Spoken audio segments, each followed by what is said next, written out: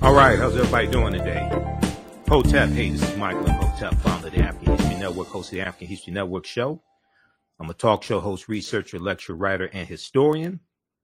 Well, first of all, I want to say Happy New Year to everybody. We made it to 2022. Today is January 1st, 2022. Okay, so hope everybody's doing well.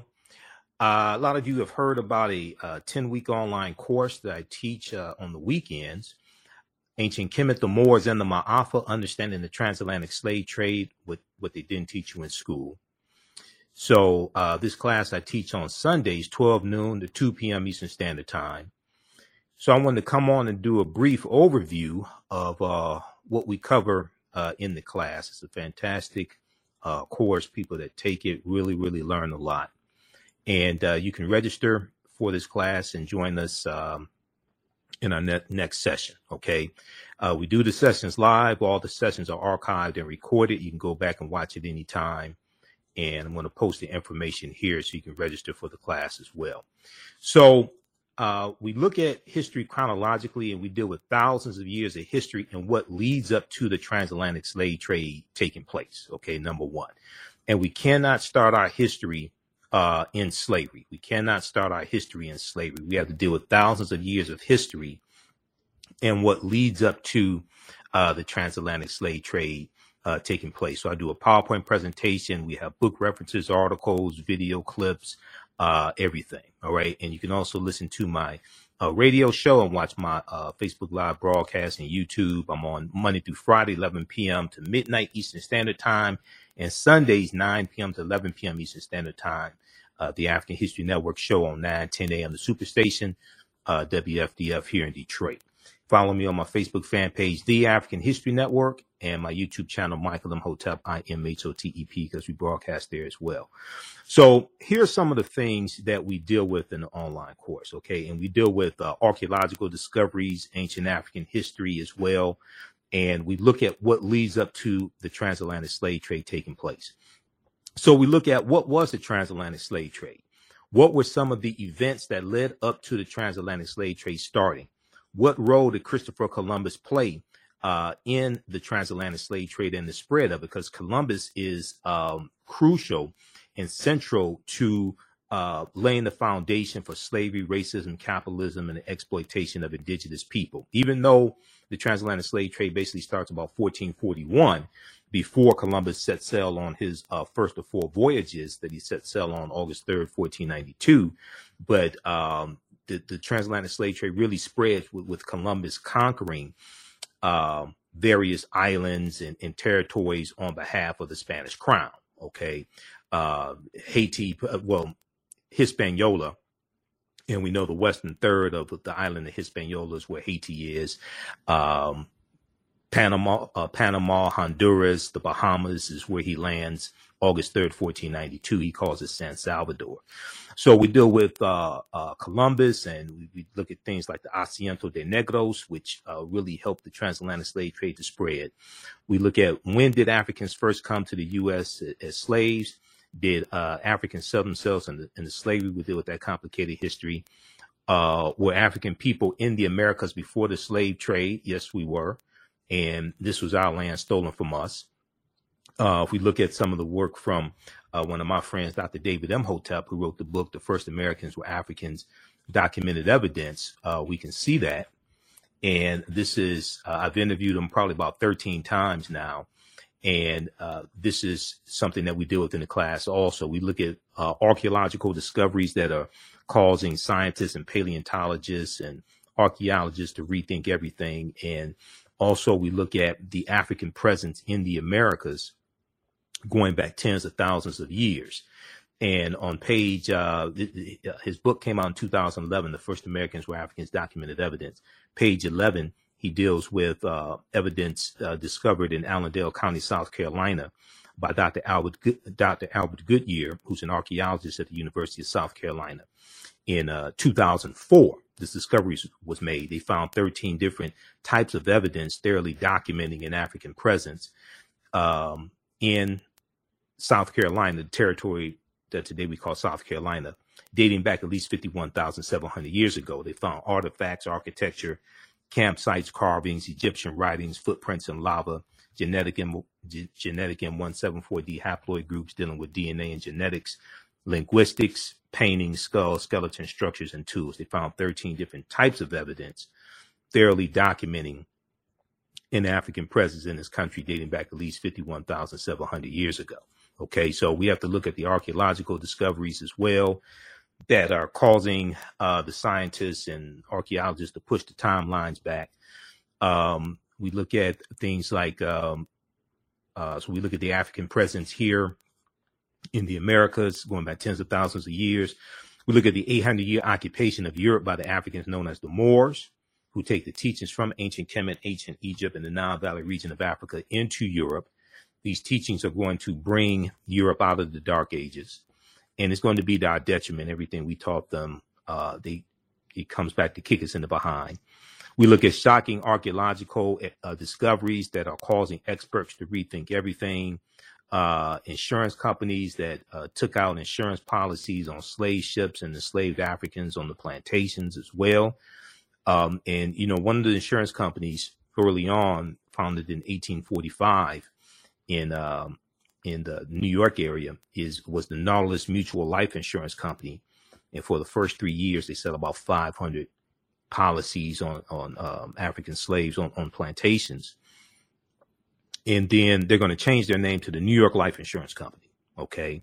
And they've been pretty forthright with this history also. There was a big article from the New York Times a few years ago, around 2016 or so, 2016, 2017, that dealt with this history in the New York Life Insurance Company, talking about selling insurance policies on African slaves early on in the first 3 years that they existed. But this was something that took place. So not only on selling insurance policies on slave ships and the Africans on those ships, but also on the plantations as well. We do a Freemasonry, America and the Founding Fathers. Okay. And Freemasonry has its origins in the teachings coming out of ancient Kemet, ancient Egypt. We look at the origins of the terms America and Africa as well. We look at the problem with slave movies. Why are we being bombarded with slave-themed movies and slave-themed TV shows, even though that's an important part of our history? But other parts of our history largely are not being made into movies, especially when African people ruled civilizations. This is largely not being made into movies. The closest thing we're coming to that is Black Panther and Wakanda, which is a powerful movie. And there's 11 different African cultures infused into the film Black Panther. But Wakanda, even though Wakanda is a real word, Wakanda is a fictitious African nation. We do it Asar, Aset, and Heru, and the origins of the Immaculate Conception story, which is really, really deep. And this even ties into Christmas. Okay. And the why Christmas is celebrated on December 25th and the winter solstice. All of this is connected. If we look at now, there are a number of different books that I reference in the class. You don't have to buy any of these books. Okay. And if we look at Asar, Aset, and Heru, who the Greeks called Osiris, Isis, and Horus, two of the books that I use are Egypt on the Potomac by Tony Browder and Nile Valley Contributions to Civilization by Tony Browder. Those are just two of the books. Christopher Columbus and the African Holocaust, Slavery and the Rise of European Capitalism by Dr. John Henry Clark is another book as well. But if you look at this here, dealing with Asar, Aset, and Heru, and Aset, who the Greeks called Isis, wife of Asar, mother of Heru, and Asar is going to be resurrected after he's killed by his brother Set, and his body cut up into 14 pieces. 13 of the pieces are recovered. The 14th piece, the phallus, is not recovered. So a tekken, or what the Greeks call an obelisk, is erected as a symbol of resurrection, and that 14th piece that was not recovered. But Aset, or Isis, Aset, I should say, means she of throne. And the Neter, or deity Aset, is associated with love and fertility. But when you look in Europe, even before the Moors go in 711 AD, you see the worship of the Black Madonna and Child. And we look at some of the statues of the Black Madonna and Child, which comes from Osset and Heru.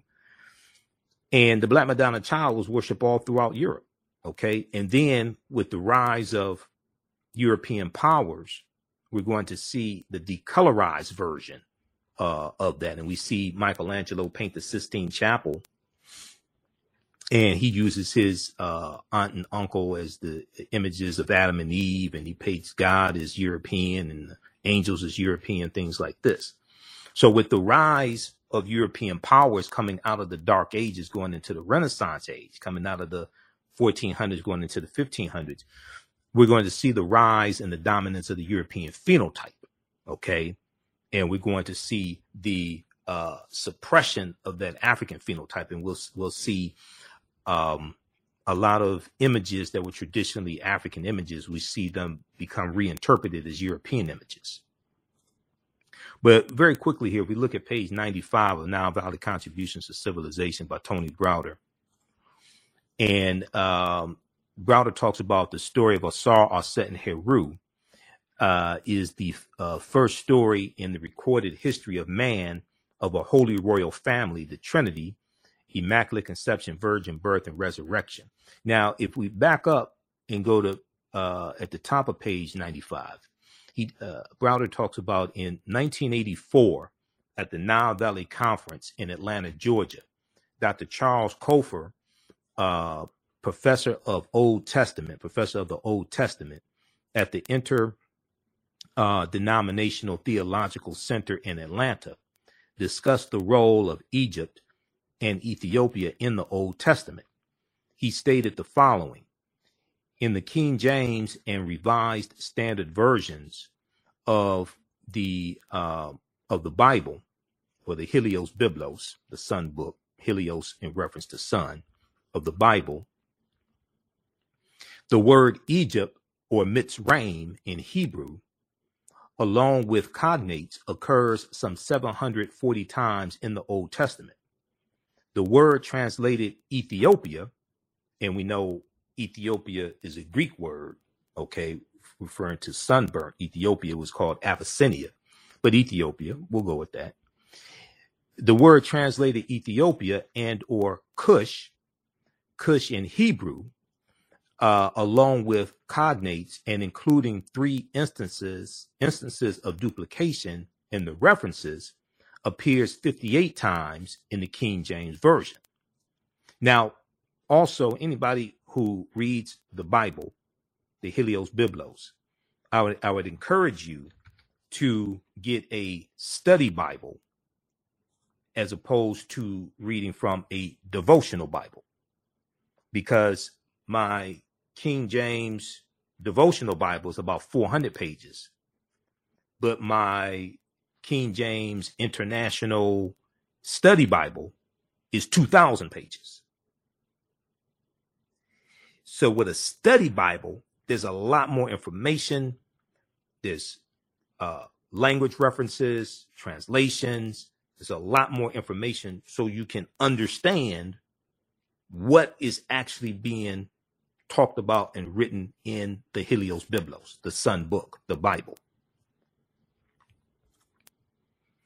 So if you don't know the difference between a devotional Bible and a study Bible, you're probably reading from a devotional Bible.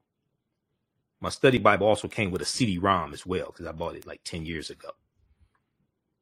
Okay, now, in a lot of these stories in the Helios Biblos, the Sun book, a lot of these stories are a retelling of ancient stories from ancient Kemet, ancient Egypt, Sumer, Mesopotamia. These stories that take you right back to yourself, take you right back to ancient Africa. So the word translated Ethiopia and or Cush, along with cognates and including 3 instances of duplication in the references, appears 58 times in the King James Version. In this version, the translation Ethiopia is used 39 times, Cush untranslated with cognates 19 times. The numerous references to Egypt led one Old Testament scholar to remark, quote, no other land is mentioned so frequently as Egypt in the Old Testament, end quote, to understand Israel, one must look well into Egypt, or Kemet. Kemet meaning land of the blacks, one of the original names of Egypt. Now, the story, Browder goes on to say, the story of Asar, Aset, and Heru is the first story in the recorded history of man of a holy royal family, the Trinity, Immaculate Conception, Virgin Birth, and Resurrection. Evidence of this Trinity is known to have existed in ancient Nubia, or Ta-Nehesi, or Ta-Seti, as late as 3,300 BCE, or BC. BCE meaning before the Common Era, or BC. As late as 3,300 BCE.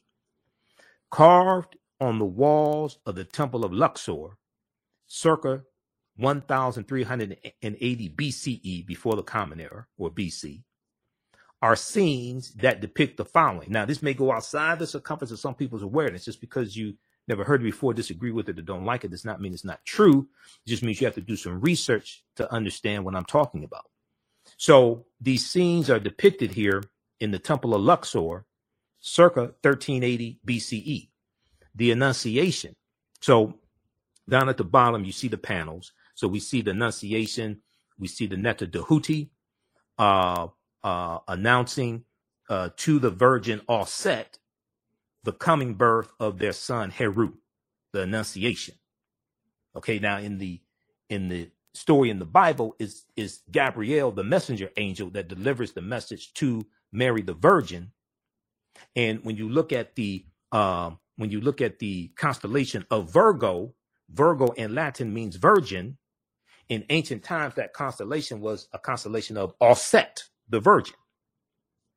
2, the Immaculate Conception. We see the Neter or deity Neph, who represents the quote-unquote Holy Ghost, and the Neter Het Heru, who the Greeks called Hathor, are seen symbolically impregnating Aset by holding Ankhs, which is the symbol of life, or the symbol of eternal life, or the African symbol of life, the Ankh, holding Ankhs to the nostrils of the Virgin Mother to be Aset. This is the Immaculate Conception. Then 3 at the top, the Virgin Birth. Aset is shown sitting on the birthing stool, and the newborn child is attended by midwives. 4, the Adoration. The newborn Heru is portrayed receiving gifts from the 3 kings, or the Magi. In the Bible, it doesn't say how many, but the 3 kings is also in reference to the 3 stars in Orion's belt, Orion the hunter. And we know that the star Sirius is in the constellation of Canis Major, the big dog. So Sirius is also known as the dog star. All this is connected. If you saw the presentation I did dealing with the winter solstice and why Christmas is celebrated on December 25th and the winter solstice December 20th, December 21st, December 20th or December 21st. Saw the presentation I did December 21st, 2021, dealing with the winter solstice. We connected all this stuff together. All this is connected. The Aset is shown sitting on the birthing stool. The newborn Heru is portrayed receiving gifts from the 3 kings, or Magi, while being adored by a host of gods and men. So then we look at the story here of the secrets of Isis. Saturday mornings, I used to get up and get a bowl of cereal and some Cheerios or something like that, shredded wheat or what have you, because my mom wouldn't let me eat like the real sugary cereal, the Fruit Loops and Lucky Charms, things like this. And I would watch the Shazam and Isis Hour on CBS, 11 a.m. Eastern Standard Time, Saturday morning. Okay, the Shazam and Isis Hour. And they had this TV show called The Secrets of Isis. And they showed this white woman whose name was Isis. She was a superhero. She was a teacher by day. And then she just has superhuman powers. She can fly in the sky. And she gets her powers from ancient Egypt. And they called her Isis. But they ain't say that this Isis was a copy of an African woman, African queen, Aset, who the Greeks called Isis. We had no idea. They just co-opted this, reinterpreted it through the European cultural filtration system and fed it back to us. And then we're sitting here looking at this white woman do all these amazing things, and we're like, wow. Okay. On Hulu a few years ago, I was watching some episodes of The Secret of Isis. In the beginning, they talk about Het-Heru, or they call it Hathor. They start mentioning some of the names of the Neteru and all this from ancient Kemet. They just hijacked our stuff and don't say, oh, these were African people, and this is from African culture, anything like this. They just give it back to us, and we think they're amazing. So let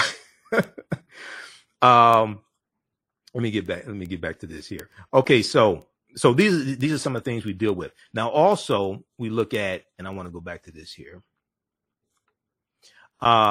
We look at shocking archaeological discoveries that are causing experts to rethink everything. One of the discoveries we look at is from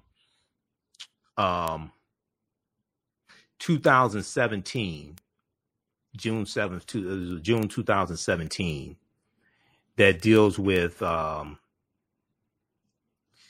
one coming from 2017 that deals with the mastodon skeletons found in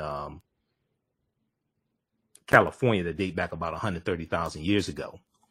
But there's another one that deals with this one right here, that deals with the discovery in Morocco. And this is blowing people's minds. Now, here's what's interesting. A lot of these archaeological discoveries I read about, and there was one that just came out of Egypt also that I'm going to talk about on the African History Network show. There's one that just came out of Egypt, December 28th, 2021. Okay. Ancient Pharaoh, or Nesubiti, because Nesubiti would be the term that we use. Ancient Pharaoh reveals secrets after his mummy is digitally unwrapped. Okay. There are discoveries coming out every other week. And what's really interesting when these discoveries come out is the information is not hidden, because all the news outlets pick up these stories. Now, you may only see 20 seconds or 30 seconds of it on MSNBC or CNN, but they have all the, when you go Google these topics, all these articles, they have articles, all the news outlets have it. I'm looking at Yahoo News, NBC, Washington Post, New York Times, National Geographic. They all have articles on this. But if we look at this one here quickly, and this stuff coming out of Egypt every other week, definitely. Ancient Pharaoh reveals secrets after his mummy is digitally unwrapped.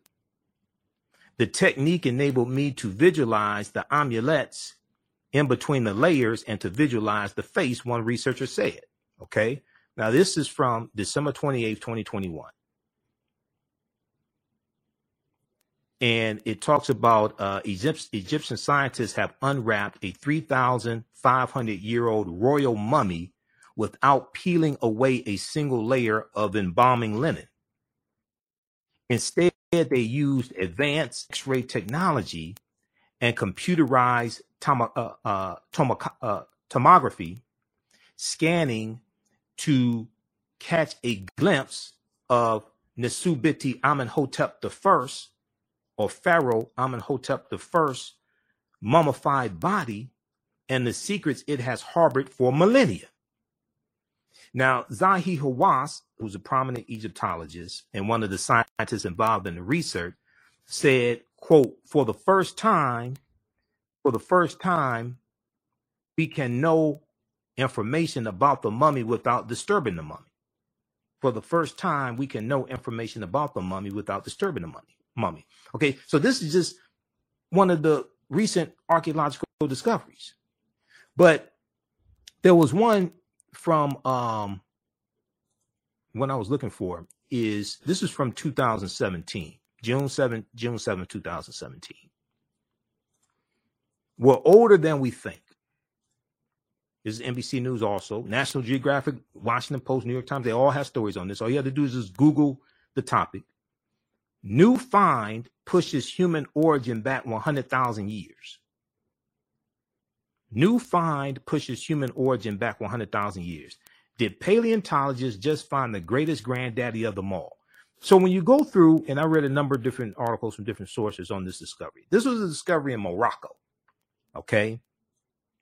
North Africa. This is a discovery in Morocco. New discoveries at a rich site in Morocco show modern humans were hunting and probably cooking game animals 300,000 years ago, 100,000 years earlier than scientists have believed until now. Because all this stuff is much older than we've been told that it is. Site near Morocco's coast and the city of Marrakech has always yielded interesting human remains, but they had been dated to around 40,000 years ago. New discoveries and new dating methods show that, in fact, many of the bones belong to modern Homo sapiens, modern man, Homo sapiens, and they lived as far back as 300,000 or 350,000 years ago. Now, the earliest previous Homo sapiens bones date back 195,000 years ago, and they're from clear across the continent in modern-day Ethiopia. Taken together, the findings show modern humans were dispersed across Africa long before anyone ever thought. So, as I've said numerous times before, the deeper they dig, the blacker the planet gets, the more research they do, the older we get. The deeper they dig, the blacker the planet gets, the more research they do, the older we get. And when you go read about these archaeological discoveries, and I've read about a lot of them because we deal with them in the class. The scientists are saying we have to rethink everything. They're saying we have to push the timelines back, and they said we have to start looking in places for evidence that we didn't think to look at before. And this coincides with a lot of research from Dr. David Imhotep that deals with, the African presence in the Americas dating back tens of thousands of years ago, things like this. Okay. And then there's new evidence that came out of Brazil a few years ago. New York Times had an article about this, pushing the African presence in Brazil going back about 100,000 years ago. All right. How's everybody doing? Everybody share this broadcast on your social media platforms. If you're just tuning in, I'm Michael Imhotep, founder of the African History Network, host of the African History Network show. I'm a talk show host, researcher, lecturer, writer, and historian. And we're doing a brief overview of a 10-week online course that I teach called Ancient Kemet, the Moors, and the Ma'afa, Understanding the Transatlantic Slave Trade, what they didn't teach you in school. Okay. You can register for it at our website, AfricanHistoryNetwork.com, AfricanHistoryNetwork.com. Right on the homepage, we have the information. And I teach this class on Sundays, 12 noon to 2 p.m. Eastern Standard Time. Then also on Sundays, that's on Sundays. And on Saturdays, I teach from the Civil War to the Civil Rights Movement and Black Power, 1865 to 1968. We have a special bundle pack right now where you can register for both classes for only $70. They're regularly $130 each. Okay. And we'll post the link here again. I do a PowerPoint presentation. We have book references, articles, video clips, all that in the class. Even after you can watch, we do the sessions live. All the sessions are archived and recorded. You can go back and watch it anytime. So a year from now, if you want to go back and watch like January 2023, if you want to go back and watch the entire class, you can do that. You'll have full access to it. Okay. This is also something good you can use with your children. I would say the content is PG-13. Okay. It's not crazy. I don't do a lot of cursing and things like this. It's not overly graphic or anything like that. Okay. But yeah, you can use this with your children also. It's very engaging. We have a live text chat in class, so you can ask questions. You can see me in class. I can't see you. So it's not like a Zoom call for work. You don't have to worry about seeing, being seen in class or anything like that. Okay, some other things we deal with, the link between ancient Kemet And the link to ancient Kemet or Egypt and early Christianity, Freemasonry in America, the fake Willie Lynch letter 1712, because Willie Lynch never historically existed. The Willie Lynch letter has been proven to be a fraud. Professor Manu and Pym has done a lot of research on this. I've interviewed him a number of times. Professor Manu and Pym out of California, Contra Costa College in California. And also I've done a couple lectures on this as well. And the letter was written about 1970 by Dr. Kwabena Ashanti. So we have to study real history. This language, there are words in the Willie Lynch letter that didn't even exist in the early 18th century. And the syntax structure of the English language coming from England was different than the language that was used, the syntax structure of the language in 1970 in the U.S. We also do with the African influence in the film Black Panther, because there are 11 different African cultures that we see represented in the film Black Panther also. Okay. Now, I talked about, and this information here is really important because, one, the attack we see on critical race theory and this false concept by many Republicans of what critical race theory is. They've just lumped everything that they don't like dealing with race and racism and teaching of slavery and white supremacy and things like this in schools. They just lump this under a banner that they call critical race theory. It's not really critical race theory. Critical race theory is not basically taught in K through 12 schools. It's taught in graduate schools and law schools, mainly. It's taught some in undergraduate level, but mainly in law schools and graduate schools. It's a legal analysis. But this article right here, this is from, which one is this? This is from this is from March 2nd, 2021. Mock slave auctions, racist lessons, how U.S. history class often traumatizes, dehumanizes Black students, okay?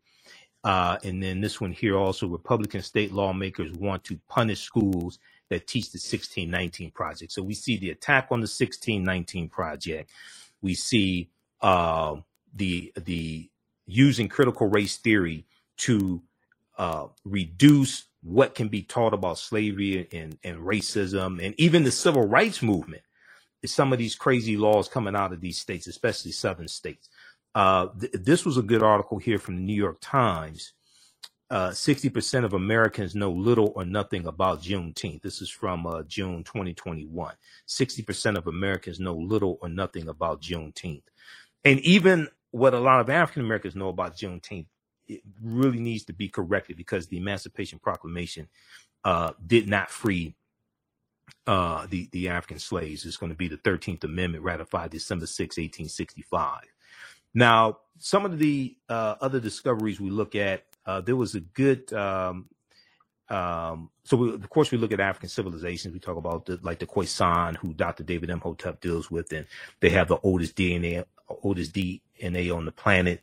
The Khoisan were here in this land we call the United States of America at least 51,700 years ago. That was the discovery that Dr. Albert Goodyear made. This is an article from ScienceDaily.com. And it deals with Dr. Albert Goodyear's discovery. Now, this article is from November 18, 2004. New evidence puts man in North America 50,000 years ago. Now, you can still go read this article. ScienceDaily.com is a scientific website. They talk about scientific discoveries and archaeological discoveries, things like this. The article's still there. You can go read it. Okay. It's almost 20 years ago. Here is a summary of what the article says. Now, this is not my summary. This is the summary from ScienceDaily.com.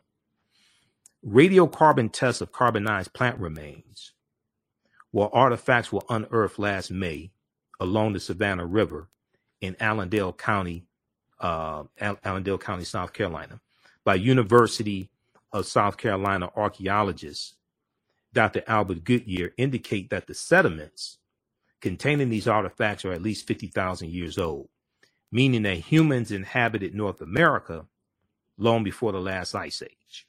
Okay. And this is Dr. Albert Goodyear. He's a white archaeologist. Now, he gets attacked by the establishment archaeologists because his research and what he discovered is being suppressed and really challenged, because this goes against the Clovis culture discovery in New Mexico, that the oldest human, oldest evidence of humans in North America is the Clovis culture, which dates back about 13,000, 14,000 years ago. Okay, this discovery here in 2004 blows Clovis culture out of the water, but also the discovery in California that shows that where they discovered mastodon skeletons that date back 130,000 years ago.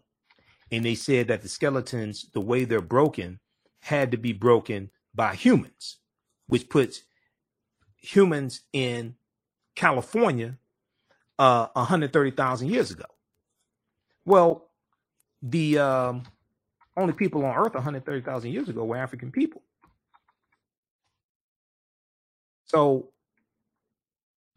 and if you look at this article here, the Atlantic has stories on this, nature.com. Let's look at the one from Nature. Nature.com, NBC News, all the outlets have stories on this. Okay. And okay, the one from Nature is hard to read. You can try to read that on your own. National Geographic here. Hopefully I'm logged into my National Geographic account.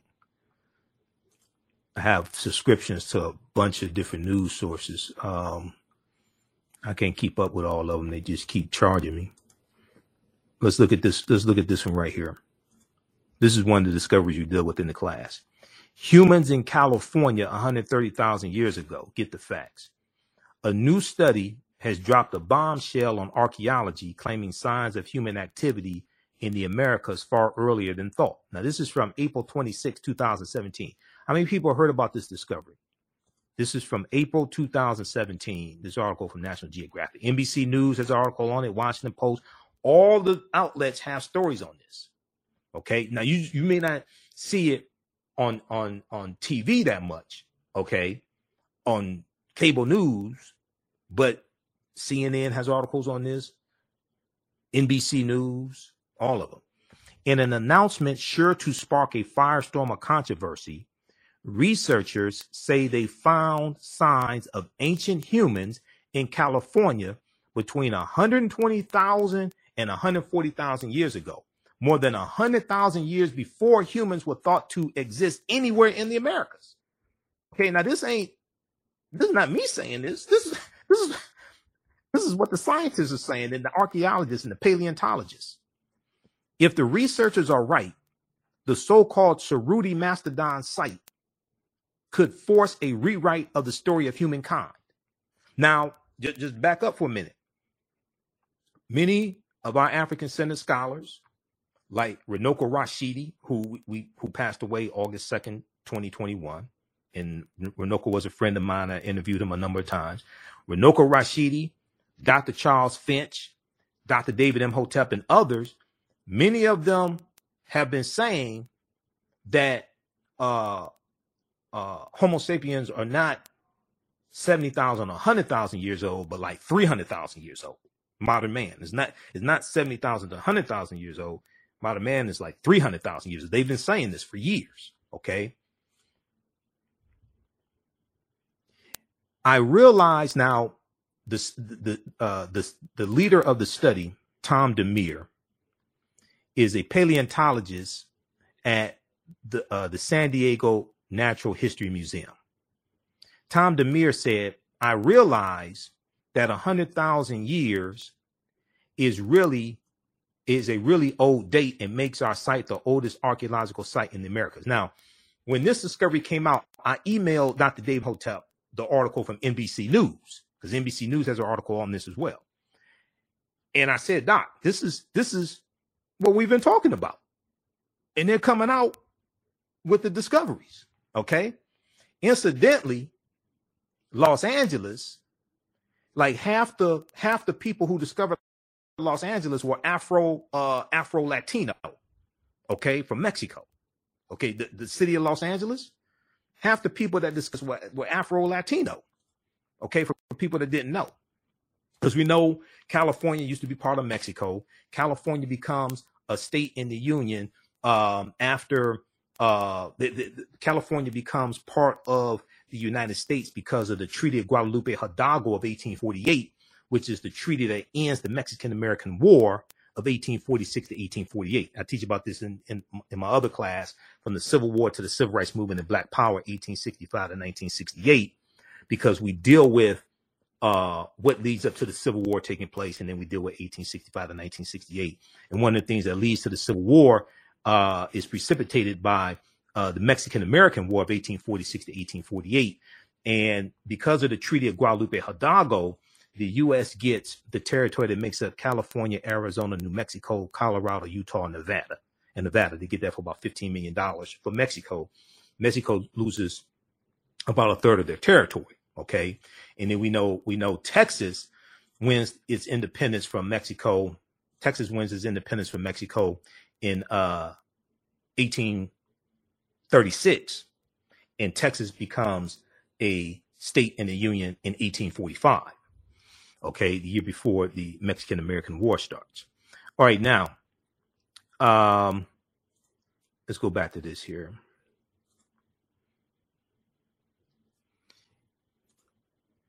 Okay. So, I want to go back to the one from National Geographic.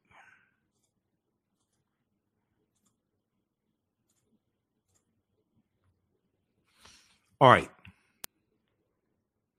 So, Tom DeMere goes on to say, to be clear, the team has not found human bones at the site, which is true.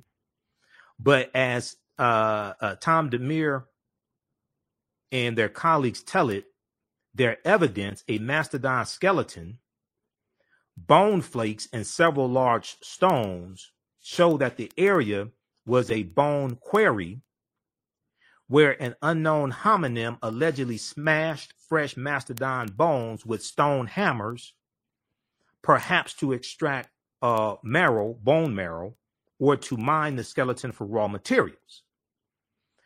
However, many of the world's leading experts in American archaeology already have expressed some form of skepticism to the paper's claims. Some have rejected it outright. John McNabb of the University of Southampton, archaeologist at the University of Southampton, says the earliest occupation of the Americas is a highly contentious subject. And the research and the discovery from Dr. Albert Goodyear undermines that whole Clovis culture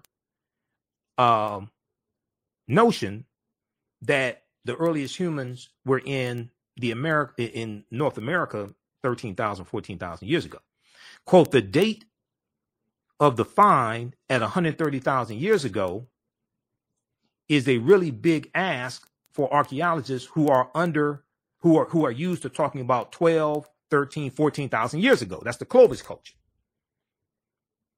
It's a big time difference. Okay. And one of the things they talk about here in this discovery is that scientists, paleontologists who are experts in differentiating between they're experts in differentiating between what mastodon skeletons look like smashed by humans against smashed other ways. Okay. I didn't even know that existed. But that's what that discovery deals with. All right. So these are some other things that we deal with in the class, and we go throughout history. It's a 10-week online course. Like I said, we do the sessions live. All the sessions are archived and recorded. You can join us live, or you can watch them anytime. You can watch from around the world. This discovery right here was one that the New York Times wrote about in 2010 on Crete, new evidence of very ancient mariners. This article is from February 15th, 2010. Okay. And that's why in the class, we go through and look at this history chronologically in like 50,000 years, and look at the history chronologically. And we have to look at these archaeological discoveries, and we look at things that lead up to the transatlantic slave trade taking place, then go through and analyze the transatlantic slave trade. On Crete, new evidence of very ancient mariners. Now, this is from New York Times, February 15, 2010. You can go read the entire article. Proper documentation ends all conversation. You don't have to believe a word that I say. You can go research this yourself. Stone tools found on the Greek island of Crete over the course of 2 summers, archaeologists say, are at least 130,000 years old. There's 130,000 years again. Okay. Now, this article I found out from Dr. David Imhotep back in like 2011, and I went and researched this. Okay. There's 130,000 years again in a different discovery. This discovery here is considered strong evidence for the earliest known seafaring in the Mediterranean and calls for rethinking the maritime capabilities of pre-human cultures. These discoveries are causing the scientists to rethink everything. Now, Crete has been an island for more than 5 million years, meaning that the tool makers must have arrived by boat. So this seems to push the history of Mediterranean voyaging back more than 100,000 years, specialists in Stone Age archaeology say. Previous artifact discoveries had shown people reaching Cyprus, a few other Greek islands, and possibly Sardinia no earlier than 10,000 to 12,000 years ago. So they're saying they have to rethink all this stuff. They keep having to push the timelines back. Now, this article is 12 years ago. The deeper they dig, the blacker the planet gets, the more research they do, the older we get. Here's a screenshot of the actual article from the New York Times. It's not in the fiction section, it's in the science section. You go read the entire article. On Crete, new evidence of very ancient mariners. Okay. All right. And then we deal with discoveries like Tanis Heraklion, the lost city of Egypt that was revealed in 2013. Okay. And they found 150 feet beneath the surface of Egypt's Bay of Abu Qir. They found 64 ships, 16-foot tall statues, 700 anchors, countless gold coins, and smaller artifacts. Tanis Heraklion was built around 8th century BC, and it was just swallowed into the sea. These are some of the statues they found buried at the bottom of the sea from Tanis Heraklion.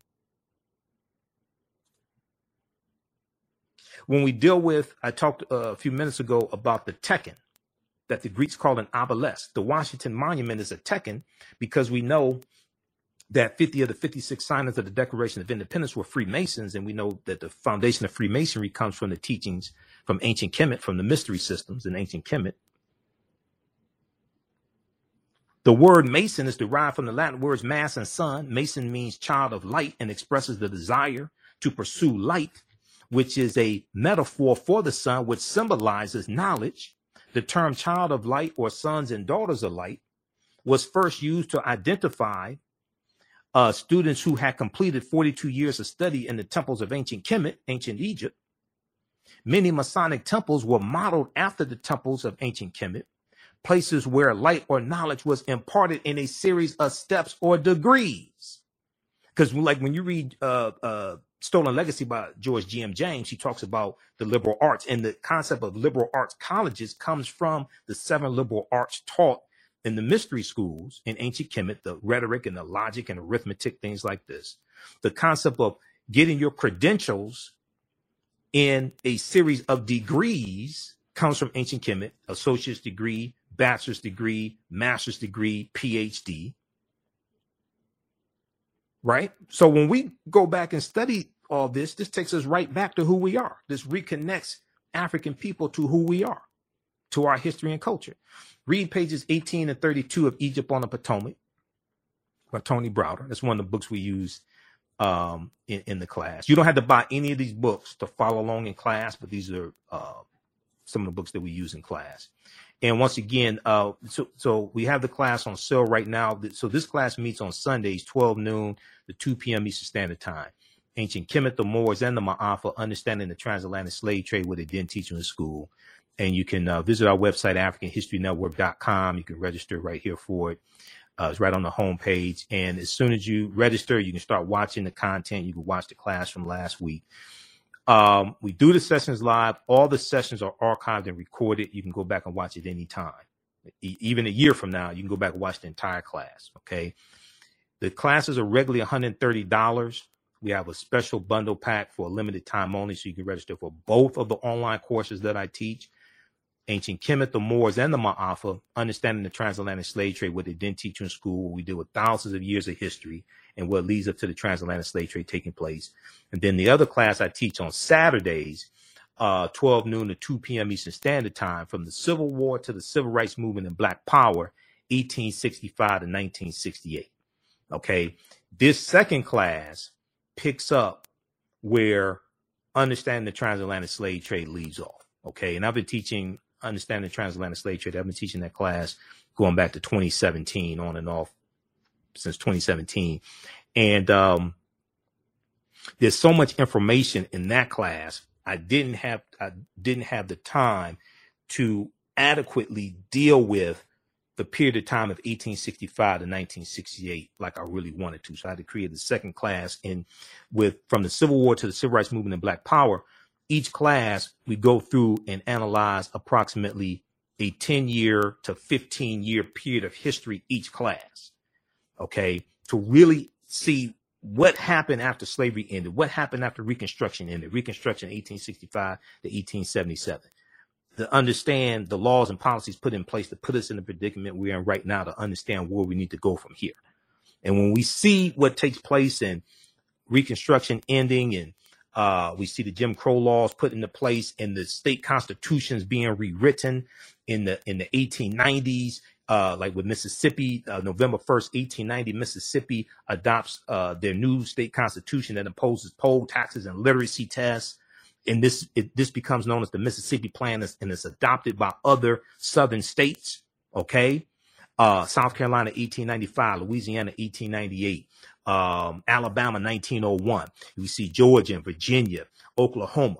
All right. And they're attacking and suppressing the African-American vote and taking back control of state legislatures from that many of those state legislatures.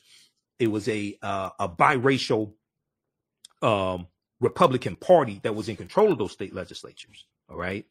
And the same thing that happened in the 1890s and early 1900s, we see taking place right now, but it's the Republicans doing this. Okay. Because this is after the party realignment took place that started in 1928 with the Lily White movement of 1928, where Republicans started pushing African Americans out of the Republican Party when Republicans appealed to segregationist Democrats in 5 former Confederate states in the 1928 presidential election, because Republicans wanted to get Herbert Hoover elected as president. And they started ignoring the needs and concerns of African Americans and ignoring the rise of the Ku Klux Klan, which dates back to 1915 in the movie The Birth of a Nation. When the movie The Birth of a Nation came out, this rejuvenated the Ku Klux Klan, and it was the Reverend William Joseph Simmons who created the second incarnation of the Ku Klux Klan in about October 1915. The Reverend William Joseph Simmons, a white minister, who rejuvenates the Klan after seeing the movie The Birth of a Nation, okay, which shows the Ku Klux Klan as the heroes of the movie and saving the nation from some rebellion, former Union Negro soldiers, because the movie takes place during slavery, Reconstruction, and slavery, Civil War, and Reconstruction. All right. And all of the negative stereotypes of African Americans at that time we saw in the movie The Birth of a Nation. All right. So I deal with all that in the second class, but there's so much information, the way that I really wanted to deal with it, I had to do it in the second class. So we have a special bundle pack right now where you can register for a very limited time only. You can register for both classes. All right. And that's at our website, AfricanHistoryNetwork.com. We just posted a link here also. All right. Now, so check out pages 18 and 32 of Egypt on the Potomac by Tony Browder. Now, 15 of the 56 signers of the Declaration of Independence were Freemasons, and 13 of the 39 signers of the U.S. Constitution were Freemasons as well. We deal with things like the Black Death, the bubonic plague, which Europe loses between, it hits in spurts from 1347 to 1400. Europe loses between 1/4 to 1/3 of the population. Okay. During that period of time, 1347 to 1400, somewhere between 25 million and 75 million during that period of time. Okay. Over the course of 5 years, Europe is going to lose somewhere between 25 to 50 million people over the course of 5 years, from about 1347 to about 1352 or so. One of the worst plagues in history arrived at Europe's shores in 1347, Common Era of 1347 AD. Nearly 700 years after the Black Death swept through Europe, it still haunts the world as the worst case scenario of an epidemic, or for an epidemic. Called the Great Mortality, as it caused its devastation, the second great pandemic of bubonic plague became known as the Black Death in the late 17th century. And these are some of the actual slides from the online course that I teach. Now, modern genetic analysis suggests that the bubonic plague was caused by the bacterium Yersinia pestis, or Y. pestis. Chief among its symptoms are painfully swollen lymph glands that form pus-filled boils called bobos.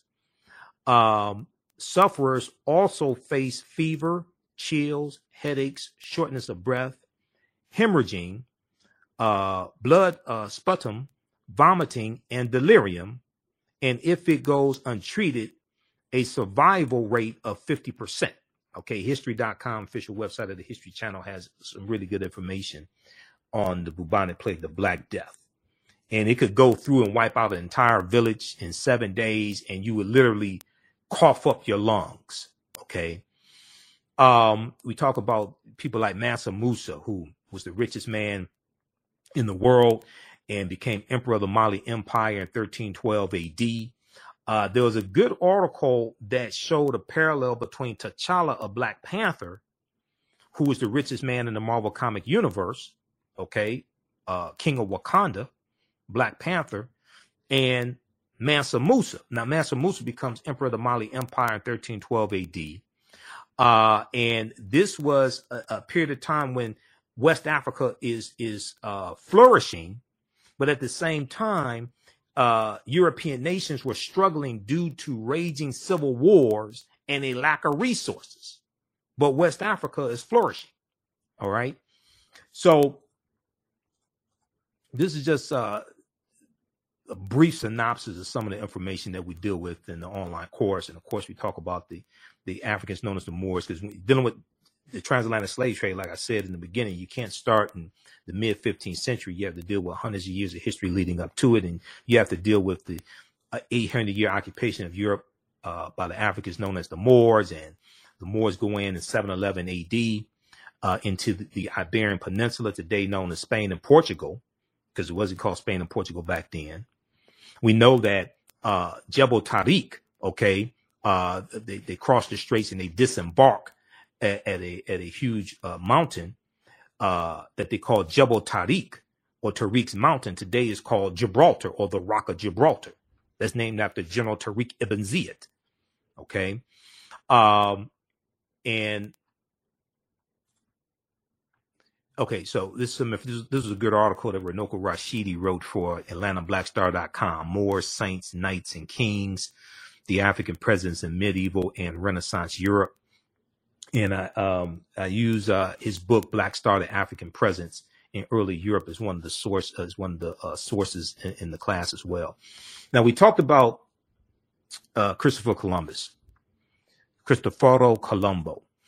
Columbus never came to the land we call the United States of America. The closest Columbus came here was Cuba, which is 90 miles away. And recently in the news, we've heard about Cuba, Haiti, of course, an assassination of President Jovenel Moise, and then also Puerto Rico. These were all islands that Columbus conquered on behalf of the Spanish crown, okay, on his 4 voyages. So he set sail on his first of 4 voyages, August 3rd, 1492, on the Nina, the Pinta, and the Santa Maria. He goes into the Bahamas, which he calls San Salvador. He goes into Cuba and Hispaniola. We know the western portion of the island of Hispaniola is where Haiti is, or what the French call Saint Dominique.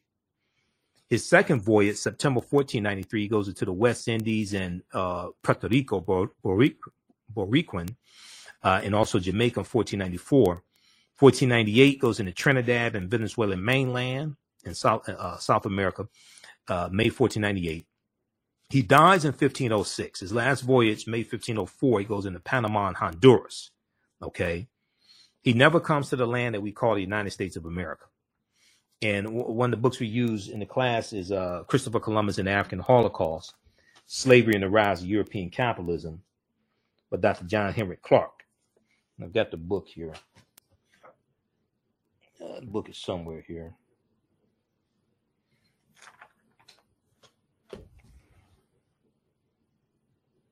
Okay.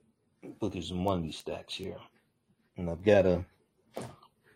I bought another bookshelf, so I've been rearranging things in the office.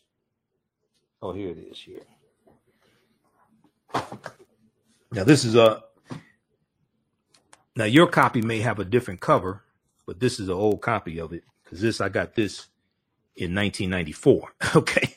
Christopher Columbus and the African Holocaust, Slavery and the Rise of European Capitalism by Dr. John Henry Clark. But Columbus and the Spanish, even though the Portuguese are the first ones involved in the transatlantic slave trade, and the Portuguese dominate for the first 200 years, but Columbus and the Spanish are crucial to the transatlantic slave trade really exploding in Columbus's 4 voyages. All right. So hopefully you like this type of information. Hopefully you learned something. Share this broadcast on your social media platforms. Follow us on our Facebook fan page, The African History Network, The African History Network, and our YouTube channel, Michael Imhotep, IMHOTEP. You can register for this 10-week online course. We have a bundle pack right now where you can register for both classes at a huge discount, only $70. Regularly $130 each for a limited time only. Visit our website, AfricanHistoryNetwork.com, AfricanHistoryNetwork.com, and right on the home page, just click right here, register here. As soon as you enroll, you can start watching the content. You can join us in our next class. So this class meets on Sundays, 12 noon to 2 p.m. Eastern Standard Time. We do the sessions live. All the sessions are archived and recorded. You can go back and watch it anytime as well. Okay. Also, if you like this type of information, you can support us through Cash App, $ the AHN Show through Cash App, or through PayPal, paypal.me/the AHN Show. Because I do the radio show 6 days a week. This helps us keep doing the research, stay on the air, keep broadcasting, pay some of the bills, etc. And if you want to pay for the class through Cash App, just email me, and you can do that as well. Okay. Email me at ahnshow@africanhistorynetwork.com, ahnshow@africanhistorynetwork.com, or email me through the website, and we can set that up for you also. All right. So, and once again, you can use this with your children. And something else that we use in the class is the study from the Southern Poverty Law Center, Teaching Hard History American Slavery. Use a little bit of this as well. This is a good resource. Teaching Hard History American Slavery. This study deals with how the history of slavery is being incorrectly taught in schools all across the country, and it makes numerous recommendations how to better teach the history of slavery. So hopefully you learned something today. Watch my show right here on Facebook and YouTube, and on 9:10 a.m. Superstation WFDF Monday through Friday, and on Sundays the African History Network show. And we have the information right on the homepage of our website dealing with that. All of my DVD lectures and digital downloads are at our website as well, AfricanHistoryNetwork.com. And the show's on 10 different audio podcast platforms: iHeartRadio, Castbox, FM Player, TuneIn. So wherever you get your audio podcast from, just search for the African History Network show, and you can listen to the audio podcasts of the shows that I do live. All right, we have to get out of here. Remember, at the African History Network, we focus on educating, empowering, and inspiring people of African descent throughout the diaspora and around the world, because right now it's correct wrong behavior. It's not over till we win. Wakanda forever. And also is the day is Dr. John Henry Clark's birthday as well. And we know December 31st was Dr. Yosef Ben Yakinen's birthday also. Okay, so two of our great Grandmaster Scholar Warriors. Right now, it's correct. Wrong behavior is not over till we win. Wakanda forever. And we'll talk to you next time. Peace. Don't you love an extra $100 in your pocket? Have a TurboTax expert file your taxes for you by March 31st to get $100 back instantly. Because no matter what moves you made last year, TurboTax makes them count. That means getting $100 back and 100% accurate taxes only from Intuit TurboTax. Must file by 3/31. Credit only applicable to federal filing fees with TurboTax full service. Offer can be modified or terminated at any time.